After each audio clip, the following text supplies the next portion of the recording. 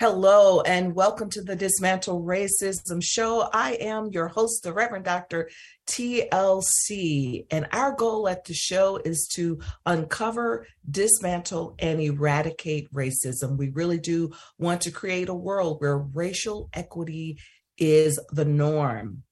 I want to invite us into our time of meditation, a time of centering ourselves so that we will come into this space with calm minds and an openness and a willingness to receive whatever lands for us today during the show. So if you would, I invite you just to close your eyes and to find your breath, breathing in and out, connecting your energy, your mind, and your being with who you are, with your divine wisdom, with that part of you that helps you to make intelligent choices that will manifest your greatness and will manifest the greatness of others at the same time. Breathe in and out, recognizing our interconnectedness, recognizing that there is enough in the world for all of us to be taken care of. Breathe in and out, letting go of fear, letting go of a scarcity mentality, letting go of an us against them, but embracing the oneness, the completeness, the wholeness. Breathe in and out, connecting with your sacred source, connecting with the essence of who you are.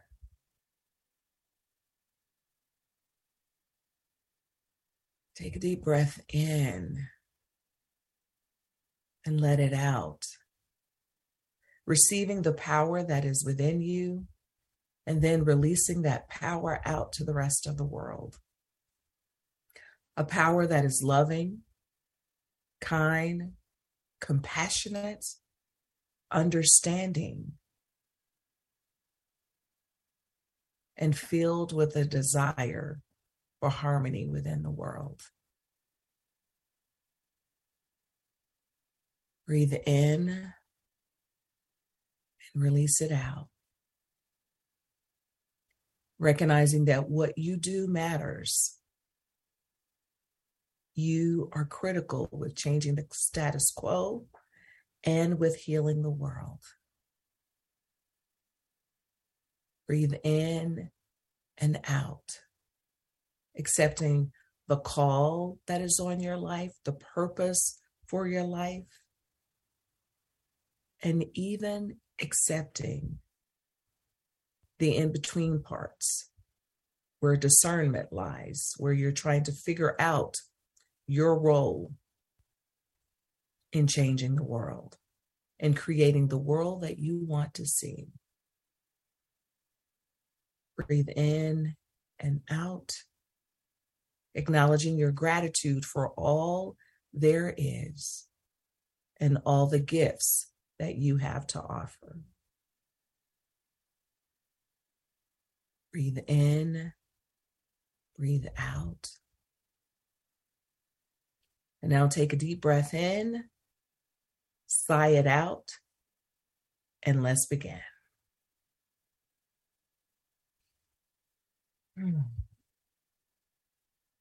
Today, I want to talk to you just for a few moments about the concept of Sankofa. Sankofa comes from the Ekan people of Ghana, and it means to go back and retrieve. The literal translation means that there is nothing wrong with learning from hindsight. Another translation is that we must go back and reclaim our past so that we can move forward, so we understand why and how we came to be who we are today. Now, the symbol for Sankofa is based on the mythical bird that flies forward with its head turned backwards. This reflects the Ekan's belief that the past serves as a guide for planning the future, or the wisdom in learning from the past in order to build the future. So if we're going to heal ourselves, if we're going to heal the world, I believe that there could be nothing more powerful than gaining an understanding of our personal and our cultural heritage. We need to have this knowledge in order to move forward, especially for people who've been oppressed and disenfranchised in some way.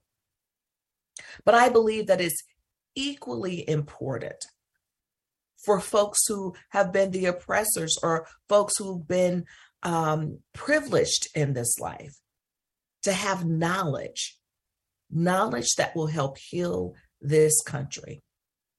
We cannot live in those places of denial, shame, or ignorance. We often work so hard to defend our beliefs, and we work hard to defend who we think we are, that we can't even see truth. And so as a society, it's time to wake up to the truth. Individually, it's time to wake up to the truth, because in doing so, we can heal the personal and collective wounds, and it can help to bring closure while opening us up to live a life that's filled with promise, that's filled with equity and celebration, and we can learn to love all of humanity. We must not be afraid to go back and look at our history.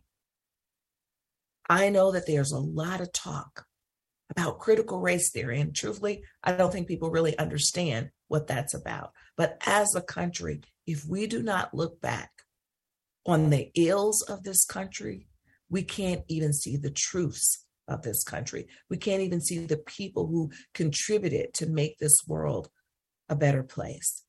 So we must go back and look at our history. But as people of color in particular, I invite you to hold on to that word Sankofa and then go back and retrieve the rich heritage that we have to offer. Retrieve information from your ancestors. You don't even have to go that far back, but learn the power that's in your own lineage. One of the things that we're going to be talking about today, I have my guest, Courtland Butts, who has been with us before. We're going to do a part 2 of Justice for Life itself, because Courtland works with an organization called Diving with a Purpose. And we are going to be talking about what they do in that particular organization. Their goal is to restore our oceans and to preserve our heritage. And I want to hear from Courtland today some of the things that they've discovered while they've been diving and some of the ways in which they found documentation that has helped to heal entire villages. Just to give you a little bit of a refresher about who Courtland is, Courtland Butts is a lifetime educator, an advocate for equity and social change. He has consulted, trained, and educated C-suite executives, school systems, faith-based organizations, and municipal entities, domestically and internationally. As we would say in our community, he's the bomb diggity. That's who he is.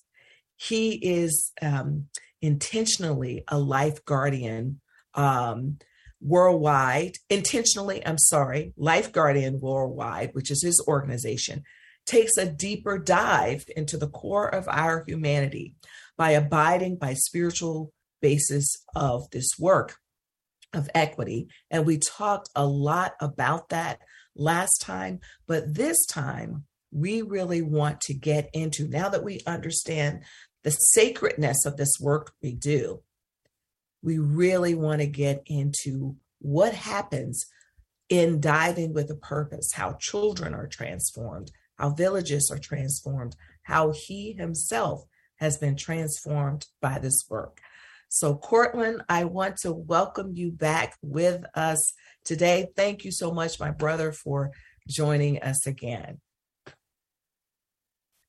So, Cortland, we are going to take a break in just a few minutes, but before we take a break and before we get into diving with a purpose, I know that the word Sankofa rings true for you, and you had an opportunity to visit the sacred,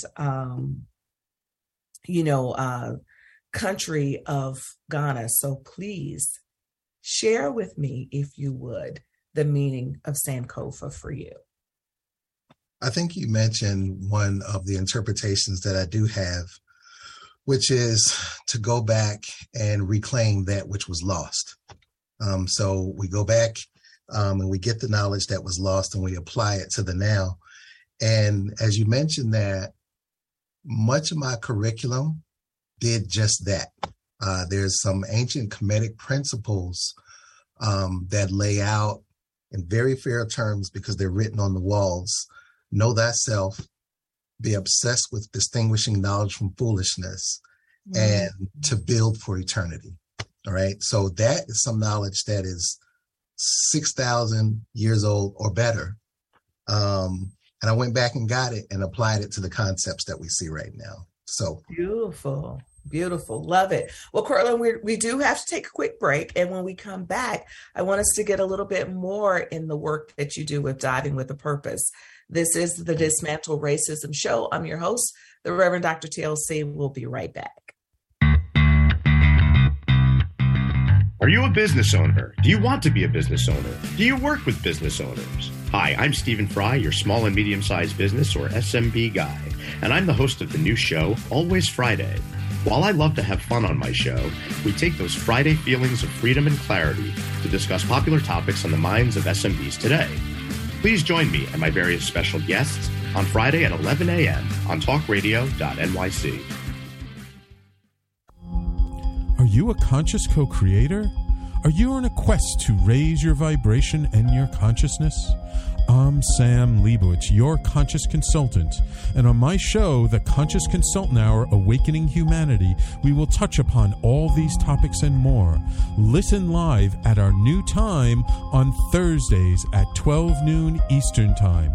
That's The Conscious Consultant Hour, Awakening Humanity, Thursdays, 12 noon on talkradio.nyc.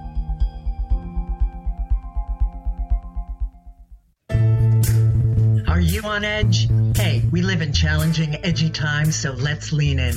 I'm Sandra Bargman, the host of The Edge of Every Day, which airs each Monday at 7 p.m. Eastern Time on talkradio.nyc. Tune in live with me and my friends and colleagues as we share stories and perspectives about pushing boundaries and exploring our rough edges. That's The Edge of Every Day on Mondays at 7 p.m. Eastern Time on talkradio.nyc.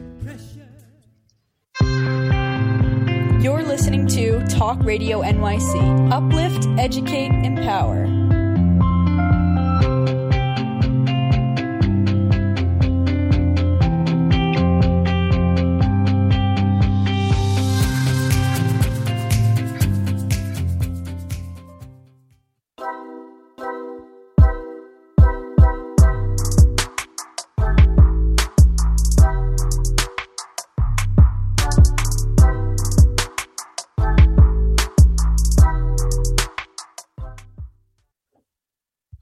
We're back with my guest today, Cortland Butts. And Cortland, I want to just jump right in with the work that you do as a diver. First, tell me how you got into diving. You mentioned it a little bit on our previous show, but can you just give us a reminder of that?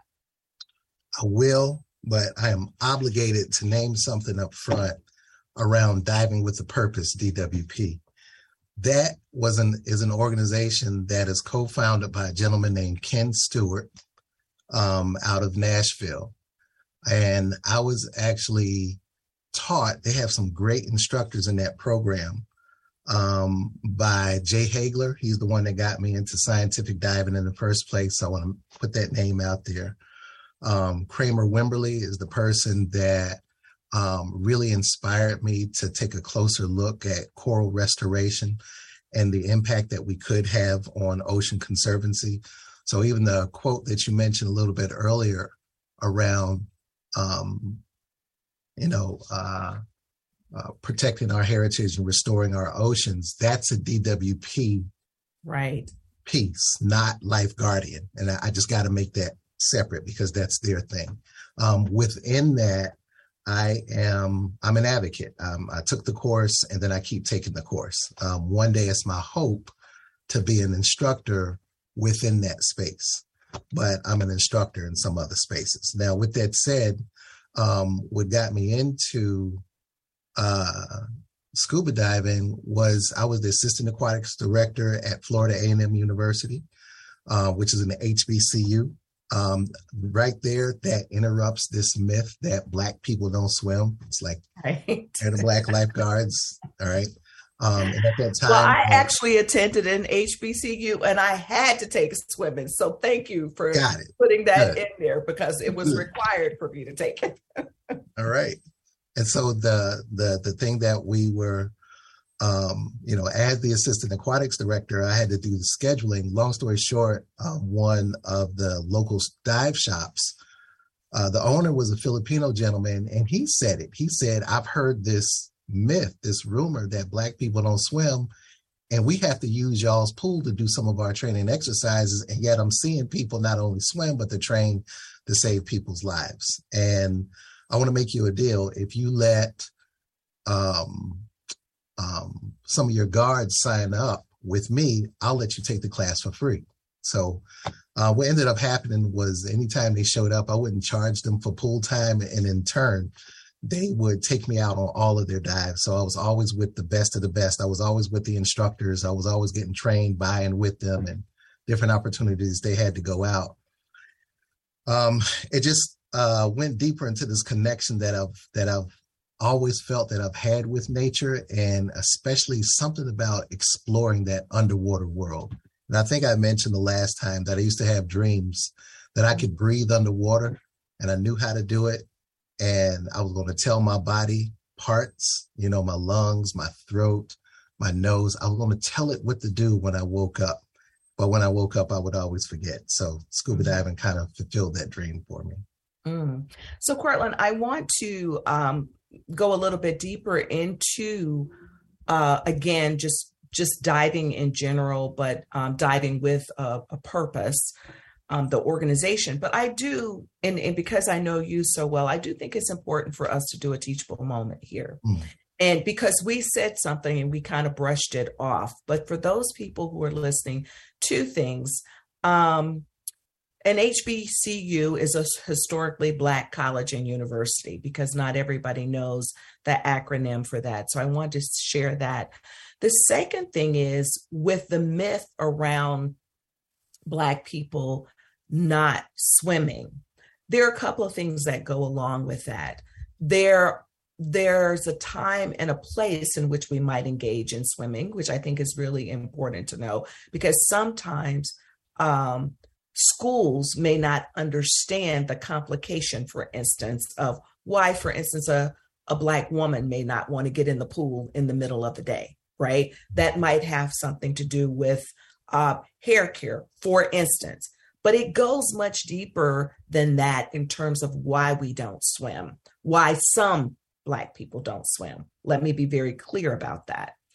I think that it's important, Courtland, if we're talking about going back and looking at our past, to know that we didn't always have the advantages that other groups had for learning how to swim in terms of just thinking about access to pools. Here in my neck of the woods, lots of people have pools in their backyards. That's not always the case in certain neighborhoods, and it's not always the case. It depends on your socioeconomic status, and it depends on funding, for instance, because yes, they will say public pools. Public pools are often different depending on where those pools are. So I just think every moment is a teachable moment, and it is even more complicated than what I'm saying now, but I want to just help people to understand where those things came from. We don't always have the access that we need in order to learn swimming. And also, there may be issues with even getting us back and forth if we have to travel to a place where there's a pool. So that's just a couple of things. Having said that, though, there are opportunities for us, like both Cortland mentioned and I mentioned. We both had to take swimming in college. Well, he was a little bit ahead of the game for me, than I am. But I just wanted to acknowledge that just for a second. And so in thinking about that, Cortland, and thinking about the myths, and thinking about even some of the limitations that have been placed on us, I know that the work that you do some work with young people, right, in this area. So talk to me a bit then about how you encourage young people to begin this process of swimming and diving early on. So what I'll start with is to extend that teachable moment that you just commented on, because I teach it to the young people as well. There is a stroke called the truncheon stroke, all right? And they used to teach it to us in the Red Cross as instructors, but I don't think they teach that stroke anymore, but back in my day, they used to teach it. One of the things that this stroke was used for, it was used by people of color in South America and on the African continent. And it looked like a combination between a side stroke and what they call the front crawl, wherein you would turn your body, your whole torso out one side, grabbing the water, but you'll always leave one hand underwater. Mm-hmm. Back in those days before colonization and before the transatlantic slave trade, there were literally millions of Africans and South Americans swimming out into the ocean. Mm. And that's how they would fish. Mm. They didn't use a boat. The hand under the water was holding on to a net. Mm. That net would drop over a bunch of fish. They would bring it back up and they would swim back with that one arm using a scissors kick. Mm. All right. So the point that I'm trying to make is there was a long time in our history where swimming was a part of life itself. Yeah. Mm-hmm. And it was taken away from us during the not just during the transatlantic slave trade, but when we got there, there was this thing out there that said, you better not go near that water, because they knew we could swim. Mm. When those bales of cotton didn't make it to shore because the boat crashed, who do you think they went down to get them from out of? I'm talking about 40 and 50 pound bales that were being pulled off of the bottom of the harbor. That's who they sent down to get it. You talking about the pearl divers? Many of the pearl divers are people of color. They would dive down up to 60 feet on one breath, come back up, and then you would say, oh yeah, those people don't know how to swim. No, that got trained out of us. The fear got put into us as a myth in the story and got weaved in to the point where we started to perpetuate the myth ourselves. Mm. But we didn't start off like that. So I said all of that to say that I try to tell young people that it is in your blood to navigate these waters. Mm. Cortland, I just need you to tap back into it. I'm also going to share a resource for folks. I can't remember the author right now, but it's called The Undercurrents of Power. And they will show you all of the various ways that people of color globally had command of the seas. There was no, we're afraid of the water. So Cortland, thank you for that, because we do have to take a break. The author of The Undercurrents of Power is Kevin Dawson.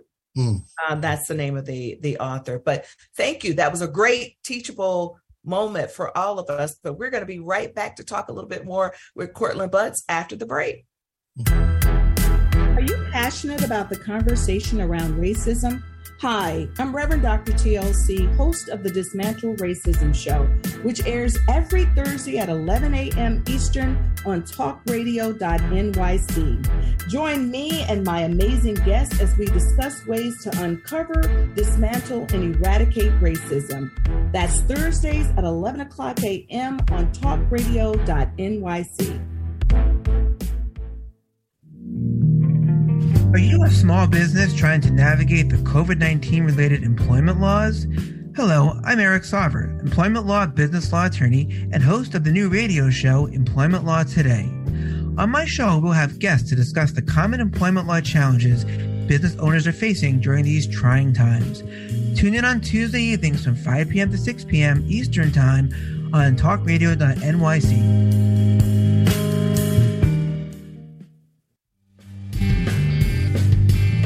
Hey everybody, it's Tommy D, the Nonprofit Sector Connector, coming at you from my attic.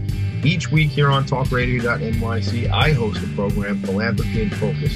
Nonprofits impact us each and every day, and it's my focus to help them amplify their message and tell their story. Listen each week at 10 a.m. Eastern Standard Time until 11 a.m. Eastern Standard Time, right here on talkradio.nyc. You're listening to Talk Radio NYC at www.talkradio.nyc. Now broadcasting 24 hours a day.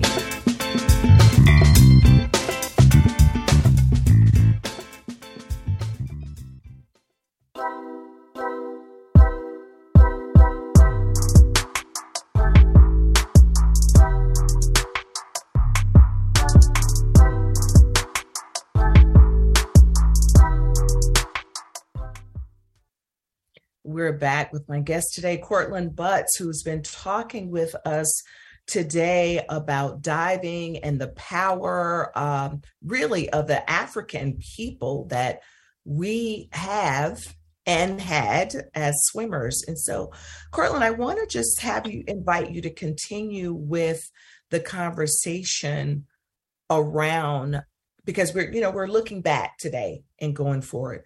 But to continue the conversation around the connection of our planet with our history and with diving.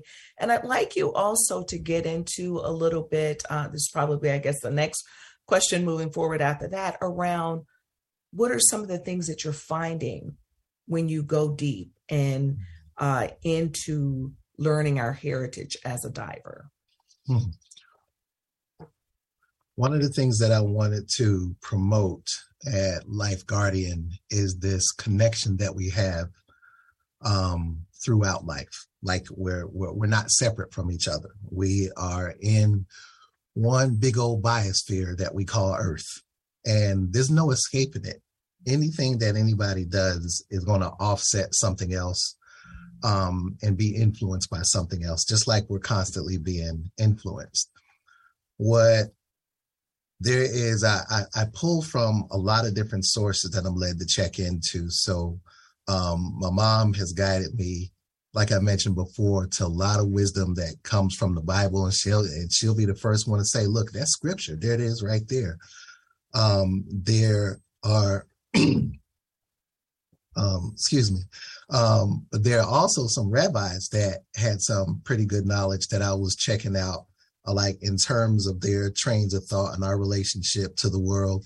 There are also some imams that I really like their train of thought on a couple of different things. And one of them, Imam Fahim Shuaib, he talks about this.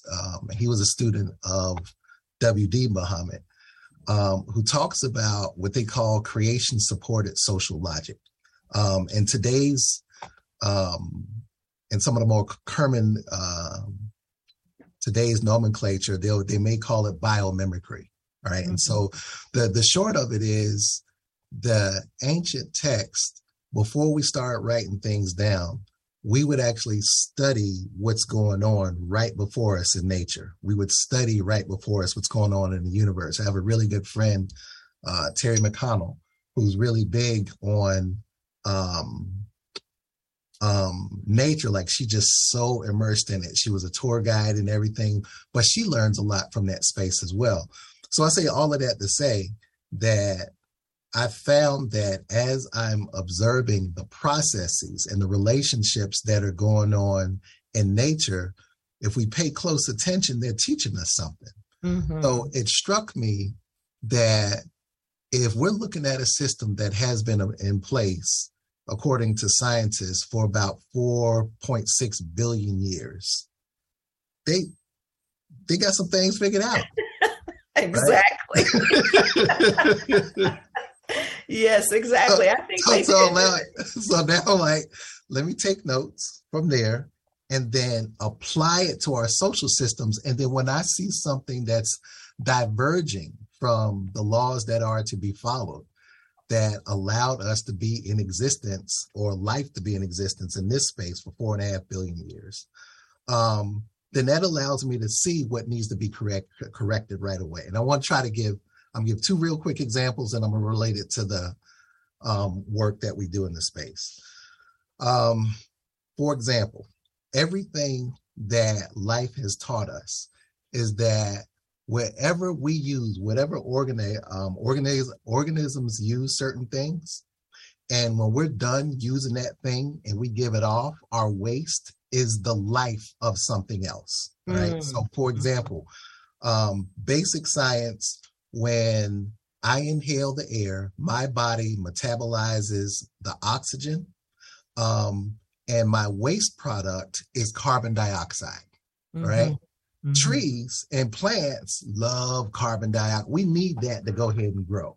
Yes. Their waste product, after metabolizing the carbon dioxide, is oxygen. So it's given right back to us. So we have this symbiotic relationship. So everything in life, when it's in balance, is feeding each other. It's giving off to each other and giving something back. Now, humans have the power to create, just like a lot of other creatures. The thing is, we have the power to create, and we can make a decision not to do it in unison with nature. So for example, plastics, all right? Right now, I feel like if we had the mindset, the oneness of life itself, and operated the same way nature did, when we developed plastics, we would have turned around and said, hey, this plastic is solving a lot of problems for us. It is actually going to launch us into a whole new age of industry and productivity. But we need to figure out, once it's no longer useful, which part of our system will it feed? Once it's no longer useful, how do we integrate it back into the system to where it's going to continue to be of some use for something else that's on the planet? We didn't think that far. We just cut it off with, we're going to make some money. It's going to make things easier. It's going to grow our industry, and we left it there. I say all of that to say right now, because right now, one of the biggest problems that we have in our oceans in terms of ocean conservancy is the plastics aren't breaking down. And if they are breaking down, they're breaking down to a microscopic level to where fish are eating them, microorganisms are eating them. Birds are choking on the plastics, thinking that there's something else. We're interrupting the entire biosphere because the plastics will not break down. And I'm convinced that we were, quote unquote, smart enough at that time to figure out what is going to happen with these plastics when it breaks down. We just didn't have the heart or the connection to the oneness of life to add that to our consideration. So right now, we're doing a lot of backpedaling. In the work that you're doing, you're saying overall you're doing the backpedaling, or in the work that you're doing? What I'm saying by backpedaling is now we have cleanups. We have restoration cleanups. We have, we need to take care of this. Now we have, let's put some filters on those things right there. Whereas that should have been the thinking from the beginning. So I said all of that to say that when I look at that symbiotic relationship compared to are social systems that are causing disenfranchisement. Mm-hmm. All right. We haven't turned around and figured out, hey, if we want to integrate this group of humans in with whatever we got going on in a healthy way to where we all thrive, then this is what that could look like.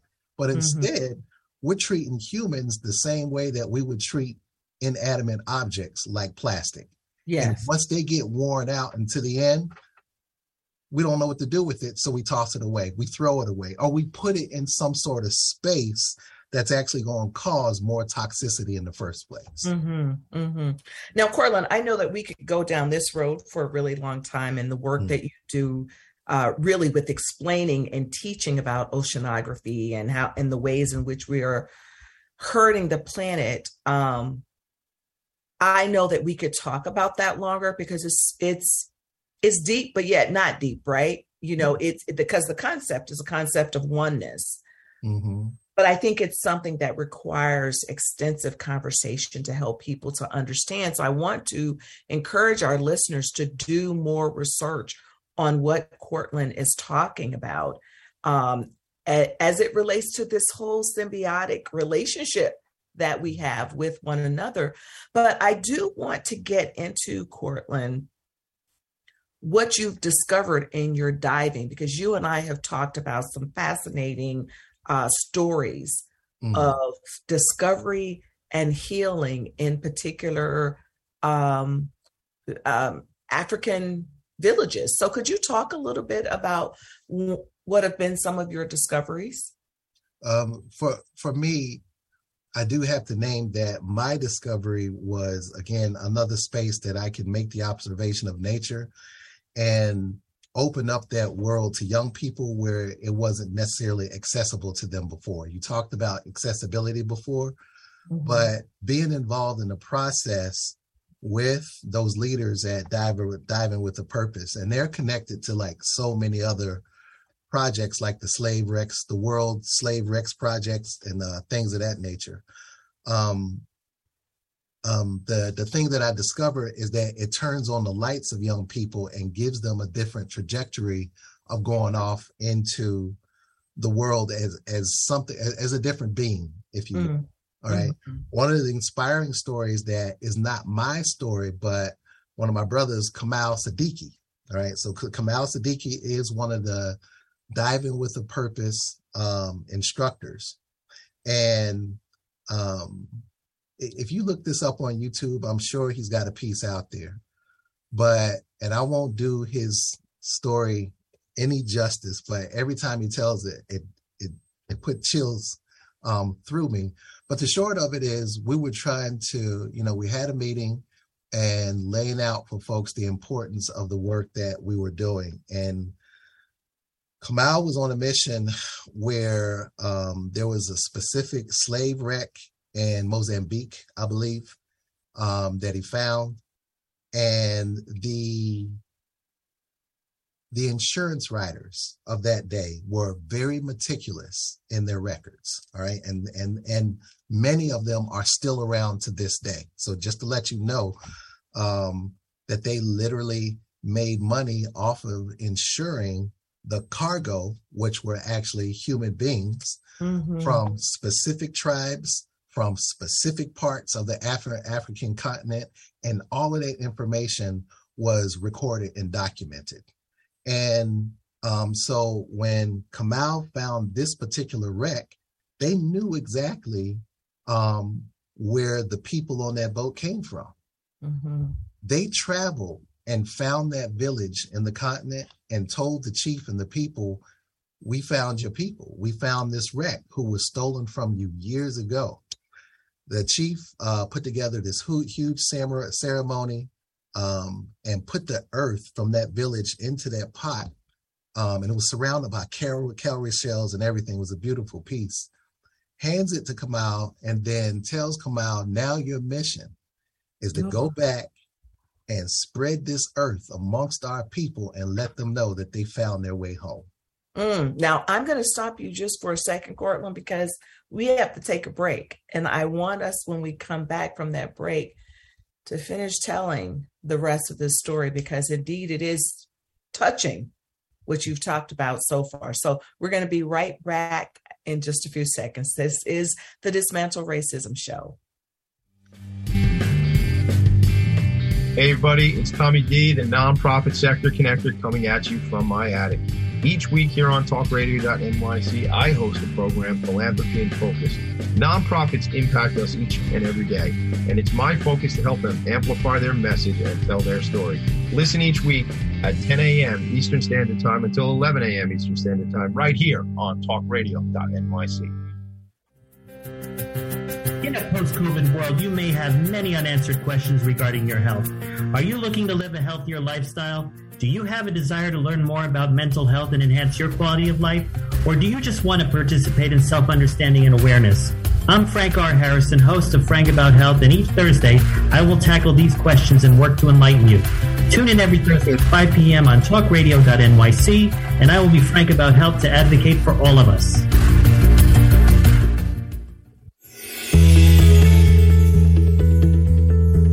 Calling all pet lovers. Pet Avengers, assemble! On the Professionals and Animal Lovers show, we believe the bond between animal lovers is incredibly strong. It mirrors that bond between pets and their owners. Through this program, we come together to learn, educate, and advocate. Join us live every Wednesday at 2 p.m. at talkradio.nyc. You're listening to Talk Radio NYC at www.talkradio.nyc. Now broadcasting 24 hours a day.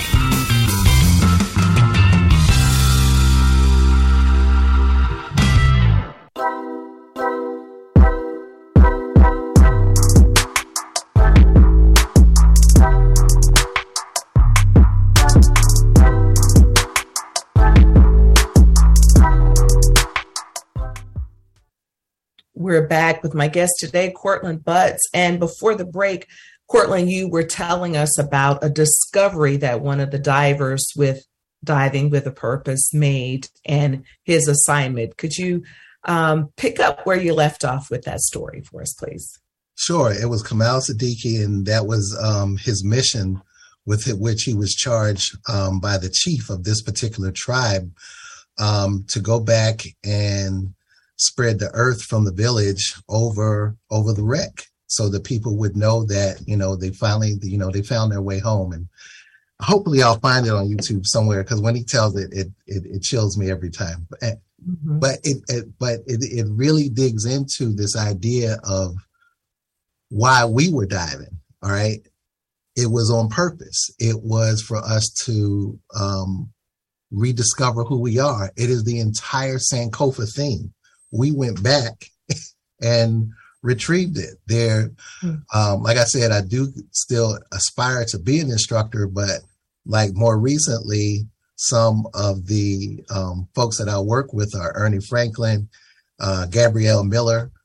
They got pieces on National Geographic right now. Right.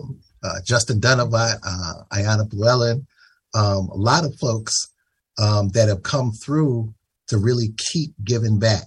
And they keep showing the young people, because somebody turned around and said, let's teach these young people a skill and about who they are and their heritage at the same time. When you do any type of archaeology, the more tedious task, whether it's terrestrial or maritime, is to do the survey, to map things, to measure things. So he said, let's teach these young people a skill, take them underwater, knock this out. So, Carlin, I have to ask you, though, do you know what happened, or you want people to look it up on YouTube, when he took this parts of the earth and all of that to take it back to the wreckage? What's the remainder of that? Did he go back and do that? Yeah, he went back. They had a ceremony. He's dressed in traditional African garb, like they did the entire piece, and it's out there. Like it's very searchable. I'll try to find it if I can send you a link to send out to your viewers. But yeah, I saw it, and then when I saw him do it again, I was like, oh my goodness, I can't believe he's doing it. But you know what, Courtland, this actually speaks to so many things. It speaks to that spiritual healing. That village was then healed by that. Mm-hmm. But it speaks to our connectedness with the greater oneness, right? Whether it be in this world, the world beyond. When we think about, I don't know about you, but when I think about my ancestors on the Middle Passage, I am horrified by the conditions. But I think about what they endured. And people in our community, often when they're trying to give us strength and when they're trying to give us power, they will say things like, we're survivors. We survived the Middle Passage. Mm-hmm. And while all of that is good, I also embrace those people who were on those ships and decided, I'm not doing this. Mm-hmm. I'm going to be free or die. Mm-hmm. Right. And they made a decision to jump into the ocean. And I was thinking today when you were talking that maybe some of them, because they were good swimmers, even thought, well, I can do this. So what else can you tell us in terms of what you found to be some of your greatest healing, even for yourself, with going back and retrieving your heritage and understanding our connectedness? One of the things that you pointed out was you and I worked together for a long time at a company that's focused on racial equity.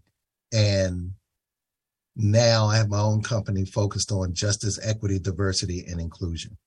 I've always kept one wing dipped in the water, so to speak, throughout my academic career. I was a professor at Spelman College, but I still worked the morning shift as a lifeguard at the YMCA. Between times. And so I literally developed an entire aquatic career going off into that space. And I was always looking for a way to merge those two passions that I had together. So they all came together in this space. And when I say in this space, there is a constellation of organizations with whom I'm connected. One of them is called JASIS, Junior Scientists in the Sea. And this was founded by a gentleman named Les Burke.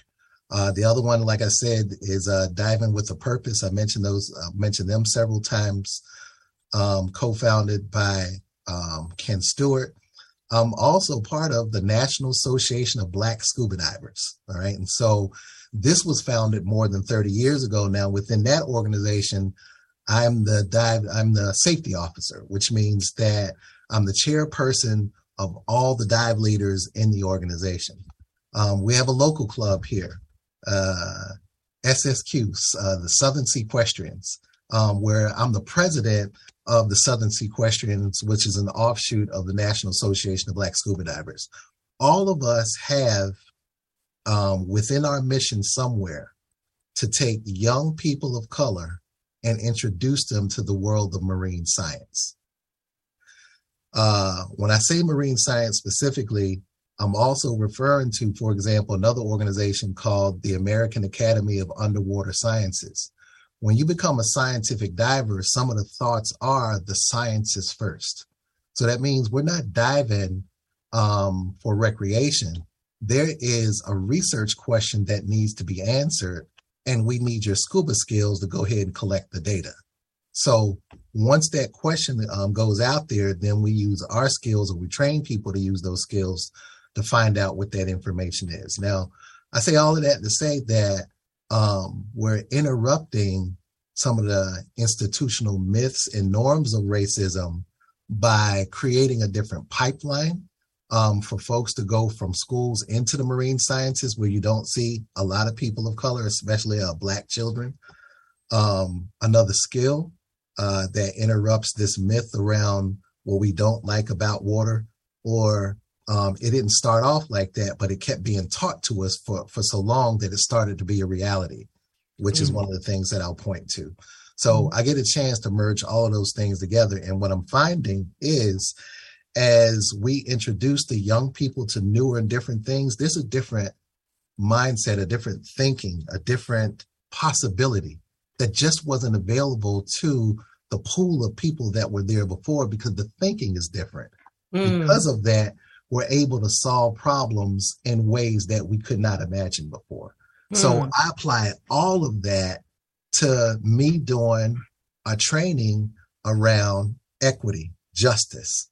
What will it take for us in this space for you to have a different mind than you walked into this space with the first time around?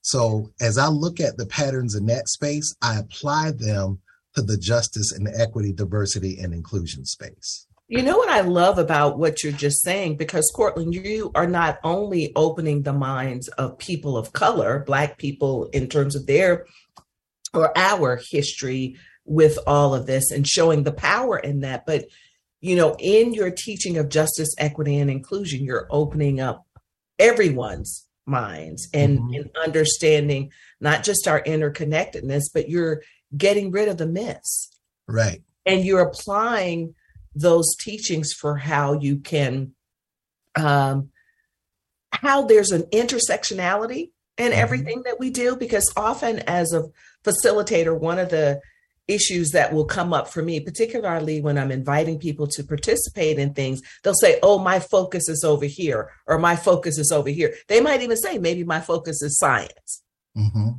You are showing that there's a clear connectedness in everything we do with race. There's an intersectionality, and knowing our history is a big part of it.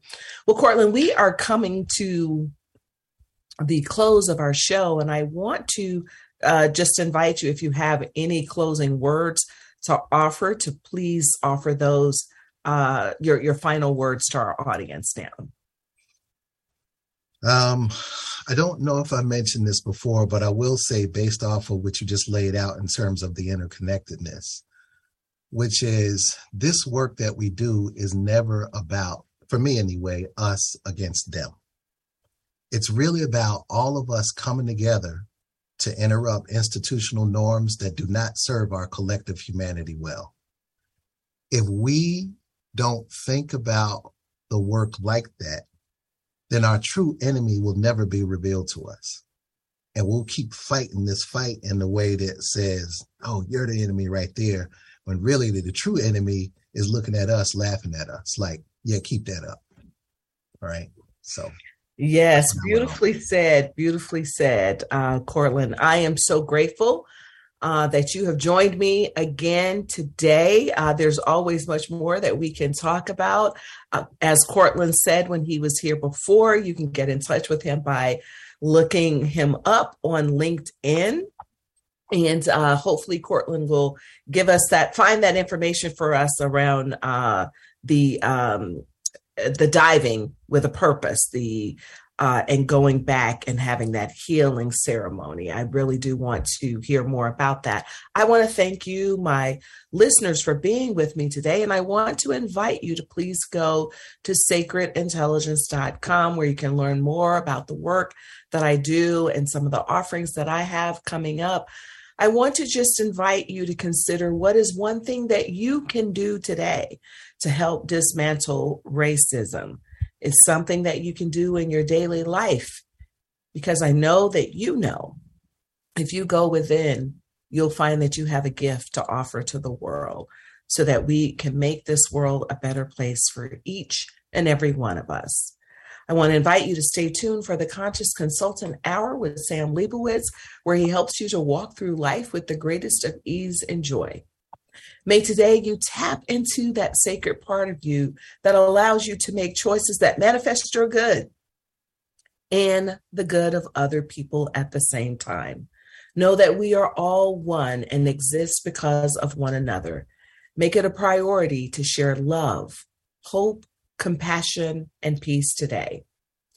Be well, be safe, be encouraged. Until next time, bye for now.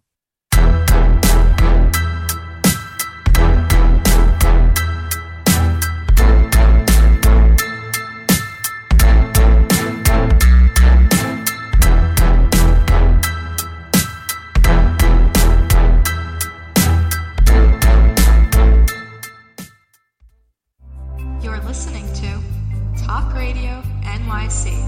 Uplift, educate, empower.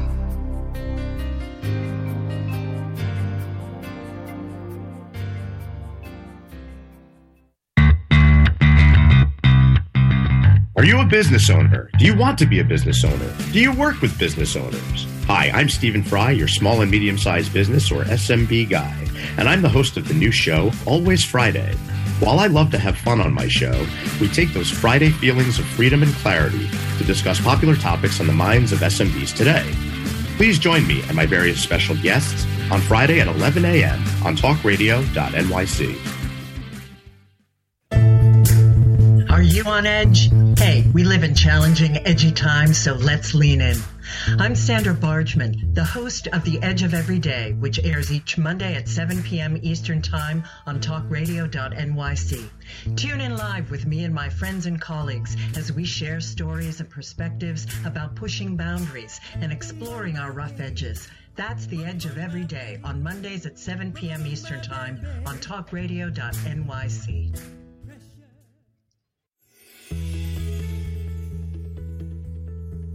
Calling all pet lovers. Pet Avengers, assemble! On the Professionals and Animal Lovers show, we believe the bond between animal lovers is incredibly strong. It mirrors that bond between pets and their owners. Through this program, we come together to learn, educate, and advocate. Join us live every Wednesday at 2 p.m. at talkradio.nyc. In a post-COVID world, you may have many unanswered questions regarding your health. Are you looking to live a healthier lifestyle? Do you have a desire to learn more about mental health and enhance your quality of life? Or do you just want to participate in self-understanding and awareness? I'm Frank R. Harrison, host of Frank About Health, and each Thursday, I will tackle these questions and work to enlighten you. Tune in every Thursday at 5 p.m. on talkradio.nyc, and I will be Frank About Health to advocate for all of us. Are you passionate about the conversation around racism? Hi, I'm Reverend Dr. TLC, host of the Dismantle Racism Show, which airs every Thursday at 11 a.m. Eastern on talkradio.nyc. Join me and my amazing guests as we discuss ways to uncover, dismantle, and eradicate racism. That's Thursdays at 11 o'clock a.m. on talkradio.nyc. You're listening to Talk Radio NYC. Uplift, educate, empower.